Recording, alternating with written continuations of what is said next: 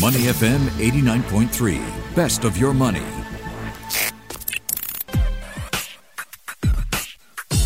Money and Me on Your Money. Only on Money FM 89.3.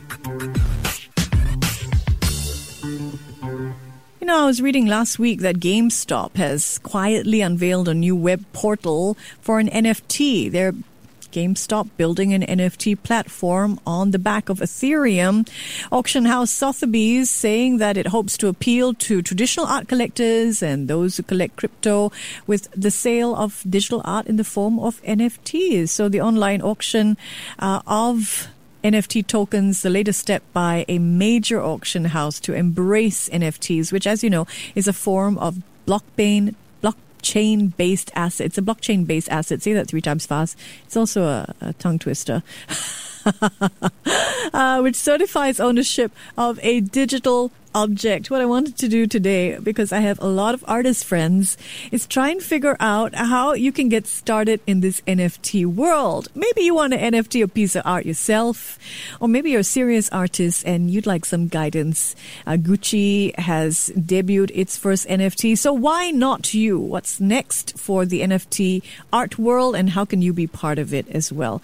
For all this, I'm going to turn to Iris Koh, Executive and Artistic Director from Chorus Art. She's also founder of Ikibook Limited. She spent 20 years as a music director, but she's also big in tech and innovation and has just spoken at an event in the Baltics on how she managed to NFT her art. Iris, good morning. How are you?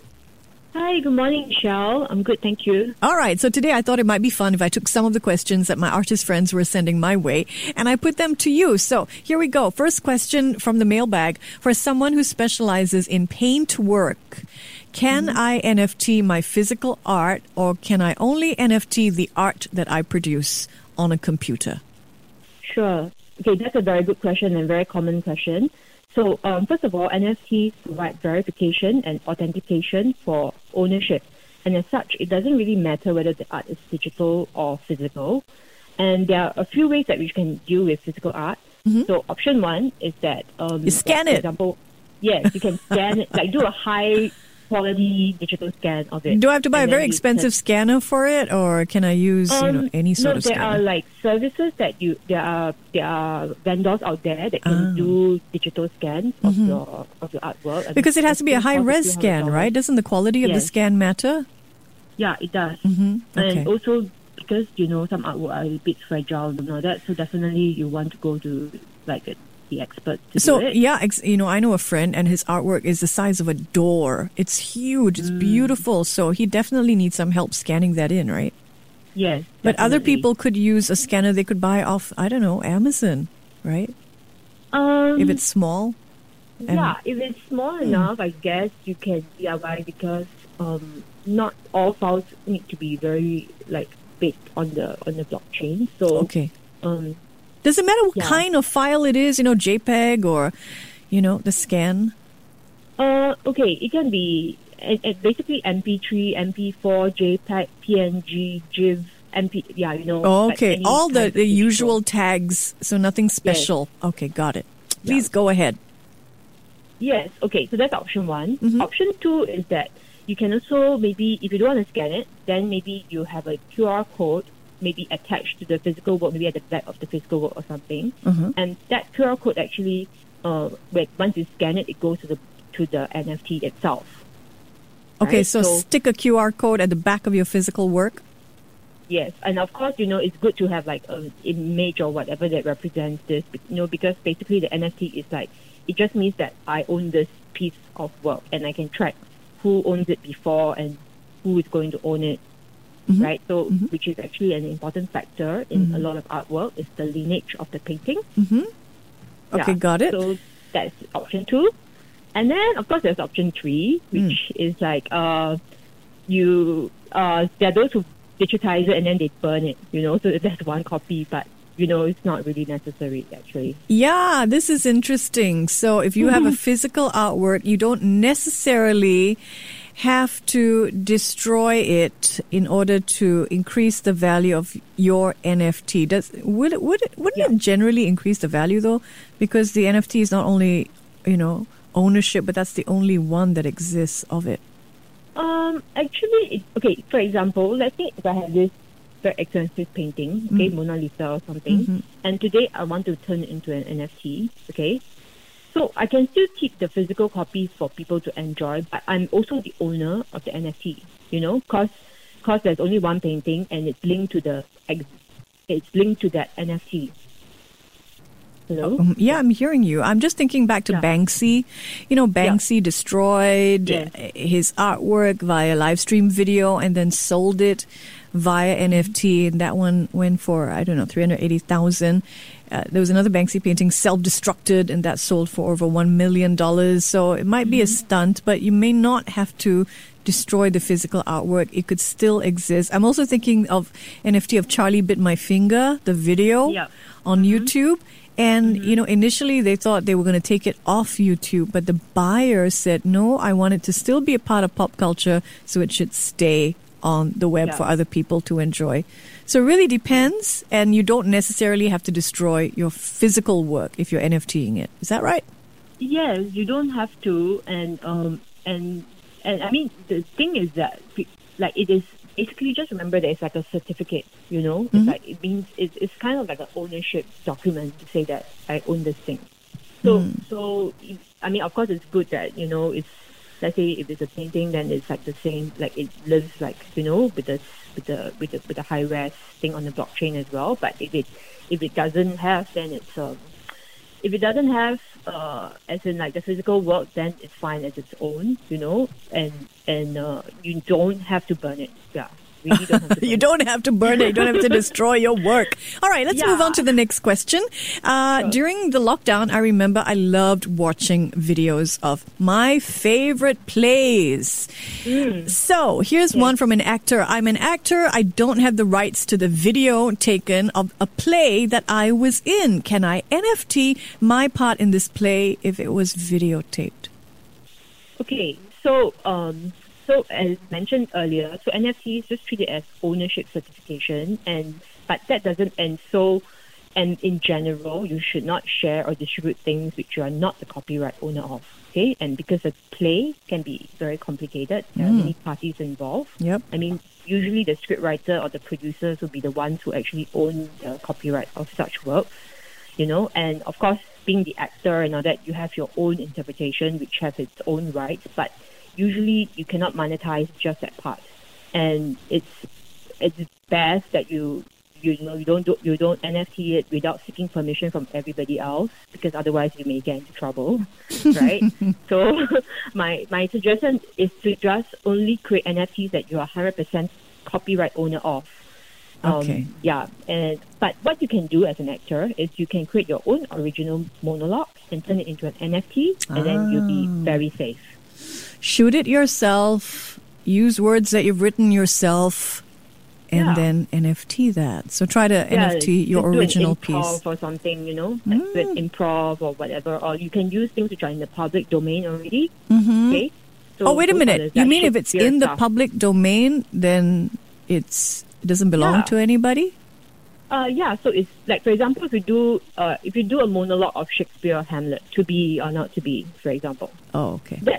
That one has got no more rights because it's in the public domain. So then, by all means.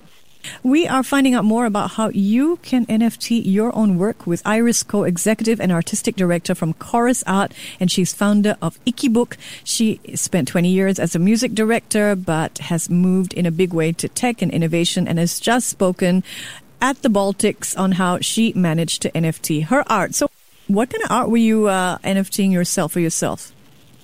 So actually I'm managing a few artists. So the first NFT that I created was from this Russian artist, and who was also an architect. So so talking about public domain just now, right? So we took the Michelangelo's David, okay, because that's in the public domain, and she made a modern version of it. Yeah, so that was one of the works that. So you helped a Russian artist NFT his work? Yes. Okay, interesting. And of course, I also work with some Singaporean artists as well. So you're sort of helping artists convert their work in with this NFT space, because things are evolving all the time in this space, right? Yes. I mean, I think it's not just the technology, but But basically, I think there's still a place for representation and for people to promote your work because, I mean, I think... Yeah. Getting it PR marketing NFT is just the first part of it. And then how do you sell it? Oh my goodness, we've got a lot to get through. Okay, let's take a step back. What can be NFT'd and what cannot? We talked a little about physical art. Do you have any more to add? What can you NFT, what can't you? Okay, recently I heard that there's a university that is NFTing the graduation certificates on the blockchain. And I thought that is a really good idea because sometimes people do all kinds of things when they're desperate, right? When they go for job interviews and they doctor their certificates and all that. So, but if it's on the blockchain and it's an NFT, then basically it can't be faked, So these kinds of things are very good to be NFT, like especially if you want like an authentic piece of document. That is a good idea. Yeah. Yeah. I mean, like going beyond artwork, but you can also NFT even real estate, okay? Passports and other unique items. Okay, people always get confused when we talk about NFTing real estate. So are you talking about NFTing physical real estate or land in the virtual world, like upland or Decentraland? No, like the deed, like real estate as in like the title deed of your real estate. So what value would that add to the whole chain of things? Okay, for example, like I know someone who is Filipino, and in Singapore, like our laws are very clear. But in her country, even to earn a piece of land, right, it's not very clear who actually owns it. Okay, so in those circumstances, then that NFT document I would say, is very important to have because like some of these places, you can take years before you even finalize a piece of document. And in Singapore, we really take it for granted because our government is very efficient and good, so we don't see the need for that. But in a lot of countries, that is actually a huge need. Yeah, okay, so to establish rights. Okay, let's come back to the broader topic. We are talking about what you need to understand about NFTing your work. Could be any kind of artwork. These days, creators on TikTok are NFTing their work. Today, the video that's been seen by 54 million people will go on sale, the NFT for it, via auction through a partnership with a digital working agency. And it's a viral hit called I Ain't Ever Seen Two Pretty Best Friends. 54 million views. I have no idea what it's going to go for, but I think the broader question from that is, how do people know how to price their NFTs? Yes. Okay. So I think there is no right or wrong price. The right price is basically the price that someone wants to pay, is willing to pay. And the good thing about NFTs is that you can set recurring royalties on the subsequent sale of the NFT. So I've seen instances where in the some of the artists, famous ones, they actually price their initial, they call it drops, okay, for $1 or $10. And so what that does is that the work is sold immediately, multiple times by different people, and the people who buy that benefit, of course, monetary a lot from it, but the artists also benefited because there's recurring royalties, and plus they create this huge demand and free marketing and publicity, right? And then everybody's talking about it. It's like, wow, can you imagine this is like $1 or $10, and then it gets resold like many times and things like that. So I think it really depends on your overall strategy and intention. And of course, there's the old-fashioned auction method, which never goes out of fashion. So bear in mind the recurrent royalties when you are setting the price for your drop, should we say. Yes. So the world's most expensive NFT, 69.3 million by people every day as we talk to Buyer Metcalfen on this very show. 10.3 million is the next highest priced NFT. So for work that you've been, part of, what's the general price range that you've seen, sort of other artists aim for? I think nowadays, like depending on which platforms you're in, there are like non-Ethereum ones where some of the works are like really very, and I would say even very cheap, like $10, $12 to like thousands of dollars. I mean, there are different kind of niches. Some of the NFT platforms are more high-end art. Like, you know, if you even get listed there, then, you know, your artwork will go for like thousands of dollars. So, yeah, there is really all kinds of different range, and I would say, like, find the right one for yourself, you know, like just explore around and find the platform that you think works for you. Okay. And you take some experimentation, yeah. Everybody thinks you need Ethereum to mint an NFT. Is that true? Yep. Will I need to buy Ethereum to mint my NFT? Okay, so most of the NFTs are based on the Ethereum blockchain, and if you want to mint something there, you will need Ethereum. That means when you buy the Ethereum, you must have a crypto wallet and all that. But nowadays, because of the increasingly high gas fees, many people are also migrating out of the Ethereum blockchain to the Binance Smart Chain and the Tezos blockchain, which have their own NFT platforms.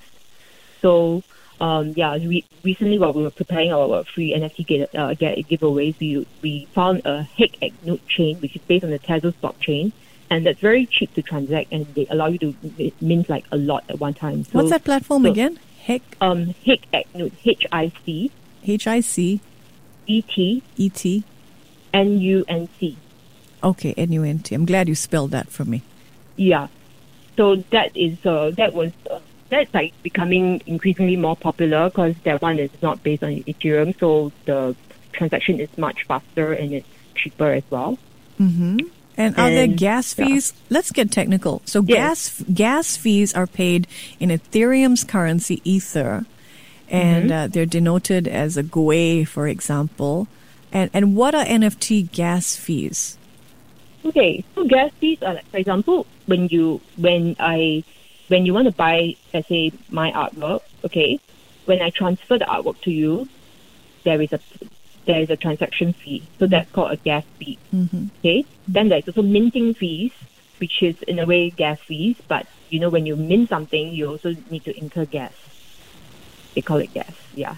So you have to pay something to mint, and you have to pay something to transfer an NFT token from one wallet to another. Would I have to pay to buy if I'm the buyer? Are there fees that I have to pay to get it transferred to me?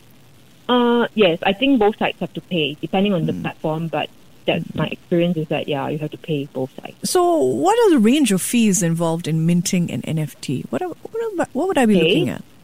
Yeah, so when I went on the Hic-Etnut, that was very cheap. That was like 20 to 30 cents to mint, so that is like very good. But when I'm on the Ethereum blockchain, like the NFT, like Wearable and all that, you can anything from $50 USD to $600 USD for like a collection of works. So the last time I paid was about $600. So because I paid for to mint the entire collection. And is this a one-time fee that you pay, or are you going to have to pay for as long as it sits up there on any platform waiting to be sold? You pay that one-time fee, okay? So, but sometimes if you do certain things, like for example, you want to burn your token for whatever reason, you know, you say, okay, now I don't want to have 5 pieces, I only want to have 1 piece of that, so I want to burn the other 4 pieces. So you will incur a gas fee as well. Okay, got it. Now, here's a question. Will I absolutely need a crypto wallet if I want to create an NFT? Yes, you absolutely need a crypto wallet. No getting around it. No way getting around it. So, but it's not really easy for beginners, especially if you're new to crypto. And usually NFTs are the next level up. So there's usually like higher resistance and more things to know and more hoops to jump through. And more fees to consider, actually. All right. We are speaking with Iris Koh, 20 years a music director. So what got you interested in the NFT world, and when did you get in on it? Yeah, I got in on it in around 2018 because actually my husband is the crypto expert. He wrote a book, The Rise of the Small, catalyzing on the blockchain evolution. So so he's been like telling me about it, and basically most of my crypto knowledge, I got it from him. Okay. So that helps when you have an expert that you're married to. Yeah. So that is actually because you know, if I were just like concentrating on my music and all that, I don't think I would be so interested to know. But because of him, I became more interested to find out and to also see how I can apply it in my own industry.